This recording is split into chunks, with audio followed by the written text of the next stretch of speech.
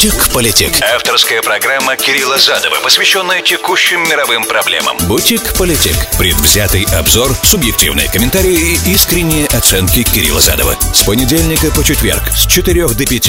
Politic. Сказал, как обрезал. Приветствую, друзья, с вами Кирилл Задов. Это Politic. Сегодня 30 ноября, год 2021, вторник, второй день Хануки, последний день ноября, и третий начнется буквально через час, наверное, уже. А сегодняшнюю программу, у нас сегодня День Европы. Начнем с европейских проблем. Ну, естественно, реакция НАТО на умножение войск на границе, российских войск на границе с Украиной. Саммит НАТО сегодняшний, который проходит в Брюсселе. Визит Блинкена в Латвию, в Ригу. В общем, разговоры. Эти разговоры нуждаются в комментировании. Ну и заодно пару слов, естественно, о очередном раунде дипломатического противостояния между США и Россией. В новостях вы слышите, что происходит. Надо тоже как-то это отреагировать. Потом мы перейдем к обещанной вчера франко-итальянской теме. Большой договор заключили Франция и Италия. А в третьей части, на десерт, я расскажу вам, почему с итальянской части составляющей этого договора он может долго не выстоять, а почему с французской он может долго не выстоять, я расскажу вам на десерт. Расскажу вам про французского националиста Эрика Замура, тунисского еврея тунисского происхождения, ультраправого, чтобы не сказать больше сейчас здесь, который сегодня выдвинул свою кандидатуру на пост президента Франции, и о том, чем это на самом деле грозит. Интересная штука. Моя задача это прокомментировать для вас. Вот такой план на сегодня. 34746000877. Это СМС-портал прямого эфира. Для всех, кто в прямом эфире меня слушает. Нью-Йорк, Филадельфия, Application iHeart, Application Рейса Радио. Везде в нации. Все остальные, кто смотрит меня на YouTube или слушает на SoundCloud, ищите меня в любой точке земного шара. Ищите меня в Facebook, Твиттере, задавайте ваши вопросы там, потому что это запись. Politic. Сказал, как обрезал. Ну что ж, друзья, наша традиционная тема, раз в неделю мы ее касаемся, это скопление российских войск на границе с Украиной и реакция Запада. Чему был посвящен визит в понедельник Энтони Блинкена в Ригу. Он встречался с министром обороны, с министром иностранных дел, естественно, тоже. И пытались они выработать какой-то ответ, очень много слов, как обычно, всегда очень много слов, о том, что Россия должна понимать, что ее любое агрессивное действие, вы в новостях все слышите, а любое агрессивное действие встретится с жесткой реакцией Запада. Причем реакция одновременно с этим Столтенберг из Брюсселя несколько раз уже повторил, что на самом деле реакция должна быть в политическом плане какая-то жесткая, потому как в военном плане у Альянса нет никакой обязанности Украину защищать, потому как Украина не является частью блока, соответственно, договор коллективной безопасности на Украину не распространяется, что и так было всем понятно, поэтому единственное, что остается, здесь только разговаривать. Естественно, пугать, разговаривать. Опять же, с российской стороны звучат достаточно интересные заявления, то есть они понятные заявления в плане нарратива, но они не внушают никакого спокойствия в данный момент, потому что Путин высказался по этому поводу, сегодня, по-моему, это прозвучало, что он сказал, что на самом деле НАТО не должно переходить красные линии, мы ничего не собираемся делать, мы не собираемся вторгаться, но красных линий нельзя переходить, потому как гиперзвуковая ракета летит всего 5 минут, если натовская инфраструктура зайдет на украинскую территорию, это будет означать для нас переход красной черты со стороны НАТО. То есть, то, что при Ельцине НАТО было позволено перейти красную черту с Эстонией, Латвией, Литвой, Польшей и так далее, это пройденный этап. И теперь следующие линии, которые, если они будут перейдены, если НАТО эти линии перейдет, то это будет означать приглашение к прямой конфронтации. И к прямой конфронтации все готово, к вопросу о том, как же вооруженные силы, как же сбор десятков тысяч войск на границе, приведение крымских подразделений, которые в Крыму находятся, в боевую готовность. На это, как стандартно отвечает российская сторона, что в принципе это наша суверенная территория, наши войска по нашей суверенной территории могут двигаться, как они хотят. И это обычный ответ, кстати, и он, легитимный, в правовом поле он легитимный. Вопрос, а что реально НАТО может здесь сейчас противопоставить и предложить, и вообще, для чего сейчас это все происходит? Потому как и с мотивацией подобного вторжения потенциальной я знакомил вас, точнее, с ее отсутствием, потому как, грубо говоря, если такое вторжение будет осуществлено, например, гипотетически, опять же, рассуждаем гипотетически, если допустим, каковы его последствия, насколько оно масштабное, есть же несколько вариантов, например, подобного развития событий. Значит, если это только Восток, это одна история, для того, чтобы закрепиться на Востоке, аннексировать Восток. Я не уверен, что в идею, в принципе, саму введения с 2014 года входила аннексия Востока Украины, я имею в виду Донецк и Луганск, это не имеет смысла по экономическим соображениям, это не имеет смысла, самое главное, по политическим соображениям. Гораздо выгоднее Кремлю было бы, конечно же, иметь Донецк и Луганск в составе украинского государства с определенными правами федеральными, то есть с определенными правами автономии, например, да? То есть как там по Минским соглашениям, все это должно быть сделано с выборами на их территории, с превращением Украины, то есть в идеале с превращением Украины в федеральное государство и так далее, и так далее. Сейчас не вопрос Минских соглашений, сейчас мы его не обсуждаем, слишком много времени займет. То есть просто зайти, забрать и аннексировать, это можно было сделать в 2014 году, на самом деле. Этого не было сделано, и опять же ситуация с 2014 года резко не поменялась. Опять же все разговоры о вступлении Украины в НАТО, которые ведутся, визиты украинского руководства в Вашингтон, получение денег, получение вооружений летальных, например, да, определенных, да, зажигает определенные флажки, и да, составляет производство определенную угрозу для российского государства представляет. Но не настолько ситуация статус-кво меняется сейчас, чтобы реально подобное вторжение с потенциальной аннексией могло бы быть для России оправданным. То есть для этого требуются совсем другие причины. Какие попытки натовской инфраструктуры на Украину распространиться, например, да? Но этого не происходит. И раз этого не происходит, то говорить о вторжении явно преждевременно. Следующий момент. Для того, чтобы эти разговоры не проходили, да, тут как бы у нас такое получается game of chicken, да, чисто реалистская тема, кто первый моргнет, потому как выстраивание военной инфраструктуры, то есть, скажем так, неправильно. Укрупнение военной группировки на границе с Украиной подталкивает Украину и страны НАТО к более тесному сотрудничеству. С одной стороны, потому что вот угроза налицо. С другой стороны, оно показывает Североатлантическому блоку, что Россия серьезна относительно тех угроз, которые она высказала, и относительно угроз своей собственной безопасности, и не оставляет Россия, обратите внимание, НАТО никакого второго толкования тому, что она делает, все время говоря, что, ребят, мы это делаем только потому, что вы двигаетесь в нашу сторону. Если вы продолжите двигаться в нашу сторону, это может вызвать определенную военную реакцию, которую вы уже наблюдали несколько раз на протяжении последних 15 лет. Да, вы видели это в Грузии, вы видели это в Крыму и в Донецке и Луганске. Причем наиболее неприятный для вас вариант это Донецк и Луганск, потому что гибридная война. С гибридной войной НАТО столкнулось впервые в 2014 году, до этого никогда не сталкивалось. И вот как бы это тот момент, с которым НАТО еще надо научиться бороться, и они не совсем понимают, как с ним бороться. Вот польско-белорусский кризис это показал. Что на самом деле нет вариантов реально бороться. Не знают, пока не выработан механизм, потому что это может привести к более полномасштабному открытому конфликту, а причина как бы это несчастные тысячи мигрантов, которые приехали на границу и бросают камни, бросают бутылки с зажигательной смесью, пытаются прорвать границу, а там же женщины и дети, и холодно, понимаете? То есть такая, когда люди становятся реальным фактором гибридной войны, вот таким, да, война мигрантами. Мы об этом говорили, есть программа в архиве, кто не слышал, может послушать. Это как бы тоже важный момент. То есть много вызовов сейчас у НАТО, новых для НАТО, о которых, кстати, ведущие политические теоретики предупреждали. И Запад весь, и Америку в частности, и НАТО в частности. Если вы поднимете последние Foreign Affairs за последние, там, допустим, 10 лет, просто посмотрите, что там написано. Там много есть интересного в плане того, что в будущем грозит Североатлантическому альянсу, какие вызовы есть американской гегемонии, они там все прописаны. Ну и самый главный вызов, конечно же, bandwagoning, да. В реализме это есть, я говорил вам об этом, что когда гегемон начинает чрезмерно навязывать свою адженду всем остальным, у всех остальных возникает невероятное желание сплотиться против гегемона. Это мы называем bandwagoning, да, такой термин есть для этого. И мы сегодня этот bandwagoning, извините, еще раз повторю вам это слово, оно пригодится, мы его наблюдаем в сближении России и Китая, которые в принципе не союзники. Геополитически говоря, стратегически говоря, Россия и Китай в принципе не союзники. Во-первых, они соседи, да, китайская мудрость гласит, что нужно дружить с дальним против ближних, а Россия ближний.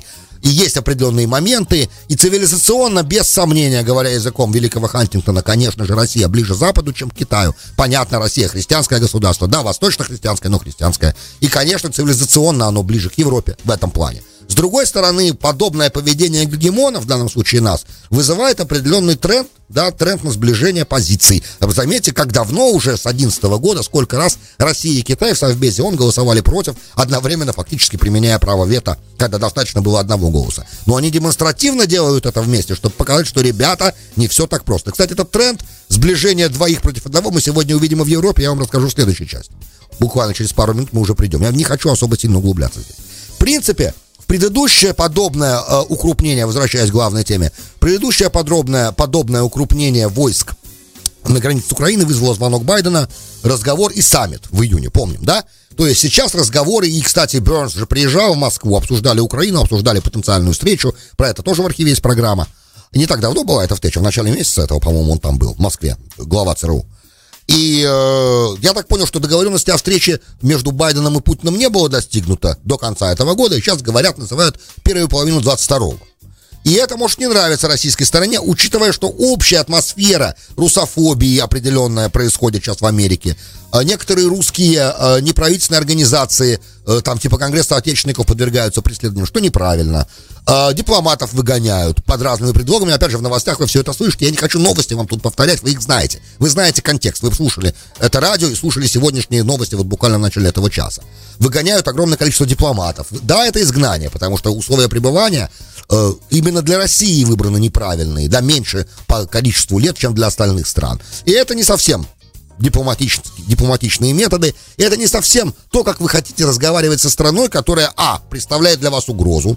Очевидно, Россия представляет для США угрозу просто по своим возможностям, это понятно, в военном плане я имею в виду.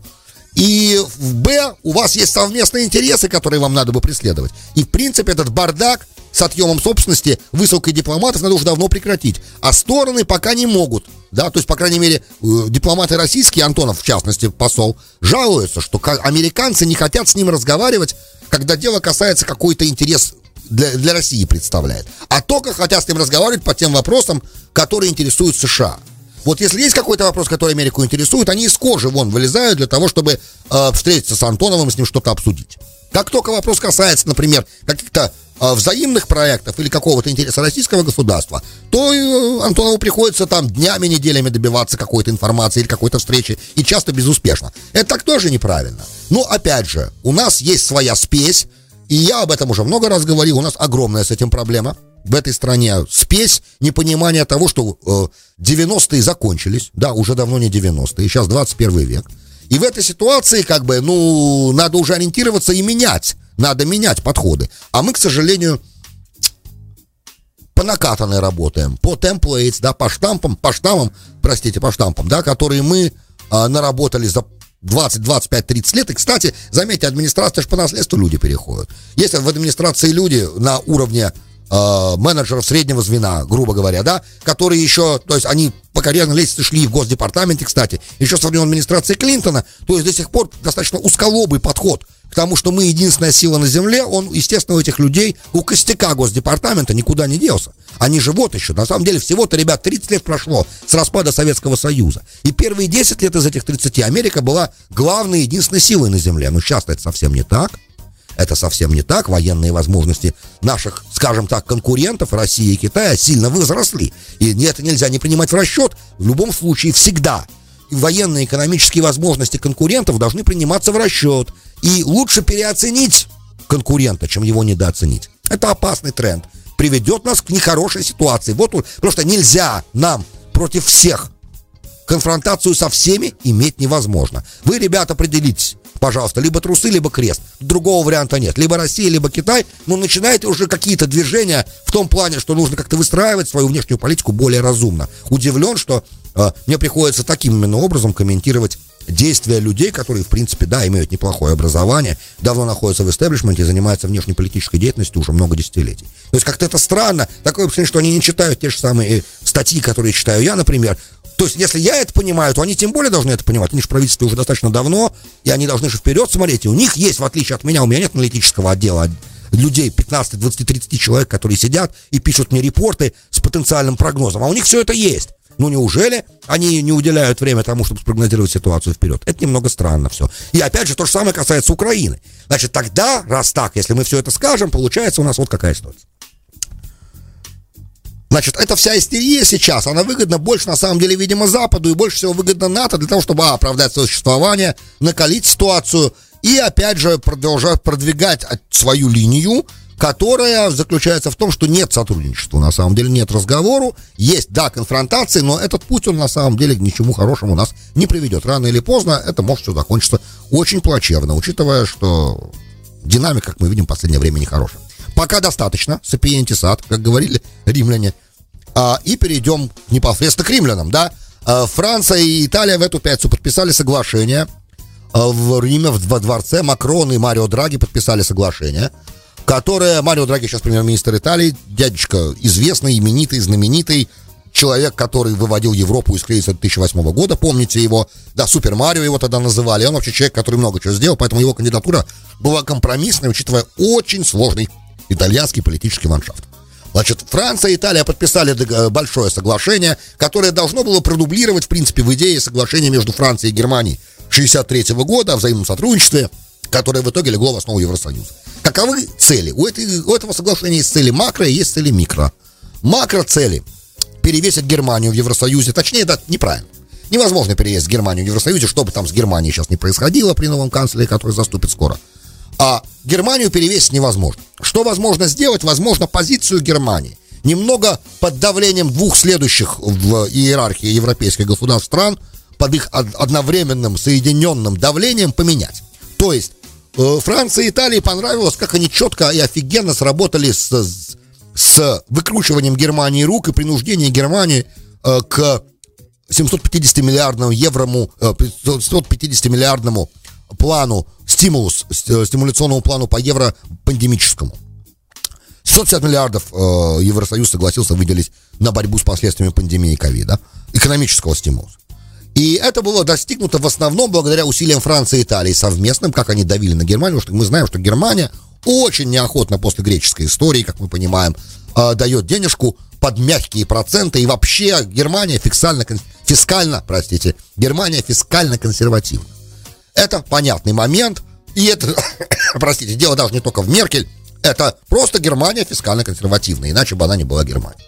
Соответственно, нужно немножко поменять это отношение. Плюс, опять же, и Франция, и Италия тоже часть еврозоны, там есть еще моменты, и это макрозадача, да, макрозадача получить больше сил внутри Евросоюза, чтобы склонять Германию в свою сторону, да, давить на нее совместно. Это первое главное условие. Вторые, а дальше микро-варианты, ну так, они микро кажутся микро. Там у Италии и Франции была газовая проблема с газовыми ливийскими контрактами, с моментами пересечения границ корпоративных. У них корпорации межнациональные франко-итальянские, там были еще серьезные, которые с двух сторон границы действовали, да, проблемы возникали. Не хочу в детали вдаваться, да, были. И проблемы были с нелегальными мигрантами, естественно, тоже там. Какие-то Италия получала больше, требовалось помогать, Франция должна была помогать. Там у них были споры, короче. Эти все споры разрешены. Все в прошлом теперь. Но есть одно большое здесь но. Есть одно большое но. Это но в том, что ситуация на политическом небосклоне Италии, как мы понимаем, это американские горки. Сегодня Марио Драги у власти. Его фигура была, как я уже сказал, компромиссной. И там же все непросто. Там Матео Ренци, который представлял левых, отошел. Северная лига, да, то есть север. Ребята, которые... Матарелла, да, человек, Серджио Матарелла, который был... Нет, не Матарелла. Вылетел из головы. Тот, кто был зампремьера, потом подал в отставку, в общем, который же обрушил правительство. Они там потом нашли компромиссную фигуру в виде премьер-министра Конте, потом там был еще один парламентский кризис. Короче, правые же не спят, и они сейчас правые, сейчас в оппозиции, а правительство сейчас центр-лефт. И туда входит это Five Star Movement, да, которая с юга Италии, которая, как мы знаем, более сельскохозяйственно ориентирована. И пока как бы вот правление Драги может закончиться либо в январе 22-го, но эксперты говорят, что теоретически оно может еще продлиться еще, ну, максимум год. До января 23-го года. Но это максимум. После этого Драги сменится. Теперь на кого он сменится? Скорее всего, он сменится на более правого кандидата. Ну, по крайней мере, такие настроения. Полы разные в Италии проводились. Если выборы пройдут в ближайшее время, например, скорее всего, у правых будет больше голосов. Раз так, то никакое подобное соглашение вряд ли, потому как мы знаем, что правые настроены очень скептично относительно будущего Евросоюза, относительно жесткой позиции, опять же, той же Германии по поводу кредитования. Итальянская экономика не находится сейчас в лучшей форме, как мы понимаем, она пережила очень серьезное потрясение. Локдауны там были очень длительные, количество потерь было, в человеческом потерь было очень большое от ковида. Италия очень сильно пострадала, и туристическая индустрия еще не восстановилась все равно. И как мы видим сейчас из-за того, что сейчас происходит, когда она восстановится, тоже не совсем понятно. То есть это все вопросы, которые требуют ответа. Поэтому с итальянской стороны говорить о том, что это соглашение, которое Франция и Италия сейчас подписали, реально иметь прям такое блестящее, брать такое фьючер, будущее, это очень оптимистичное было бы заявление с моей стороны. И эксперты все говорят, что, подписали. Про Макрона и его будущее я расскажу в следующем сегменте. А вот про итальянскую тему, ведь Макрон хотел это соглашение, например, между Францией и Италией подписать еще в 2017 году, но там потом в Италии, как мы поняли, начался тот бардак, который я буквально только что вспоминал, со сменой правительства кабинетов. И тогда пришлось все это отложить. Потом был ковид, и вот только сейчас возникла возможность. А сколько еще Драги пробудет в седле? Неизвестно. Бутик-политик. Сказал, как обрезал. Добро пожаловать в Бутик-политик, часть 2. С вами Кирилл Задов. Сегодня, 30 ноября года 2021, обещал вам вторник. Обещал вам французскую ситуацию. Во Франции все весело стало сегодня.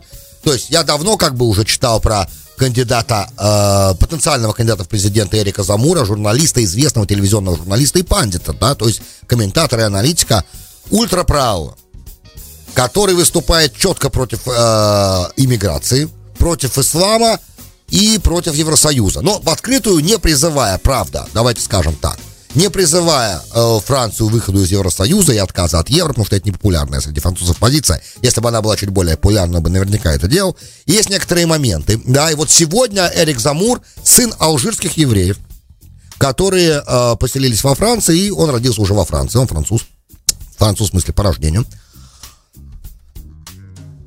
Сегодня он видеозапись проиграл в эфире. Сидел он в кресле на фоне, значит, у него там хорошие декорации, музыка, 7-я симфония Бетховена, и он там сказал несколько вещей. Дословно звучало так, что, ребят, пришло время для французской реформы, прошло уже, бесполезно, поздно реформировать Францию. Францию надо спасать, сказал Эрик Замур.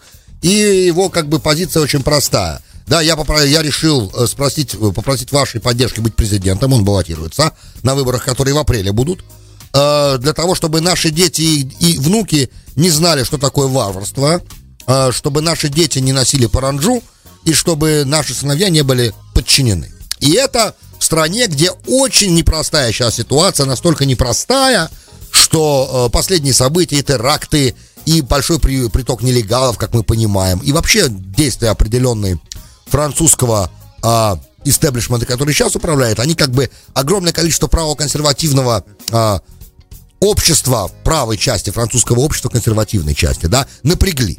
И он, трогает нерв, он трогает такой момент, который даже Мари Ле Пен на самом деле не трогала, которая возглавляет Национальный фронт и которая считалась наследницей своего отца и являлась главной силой Франции, правой силой Франции. И против нее в основном сейчас у нее именно отнимает голоса, по крайней мере в первом туре потенциально президентских выборов, Эрик Замур. Проблема, там много моментов.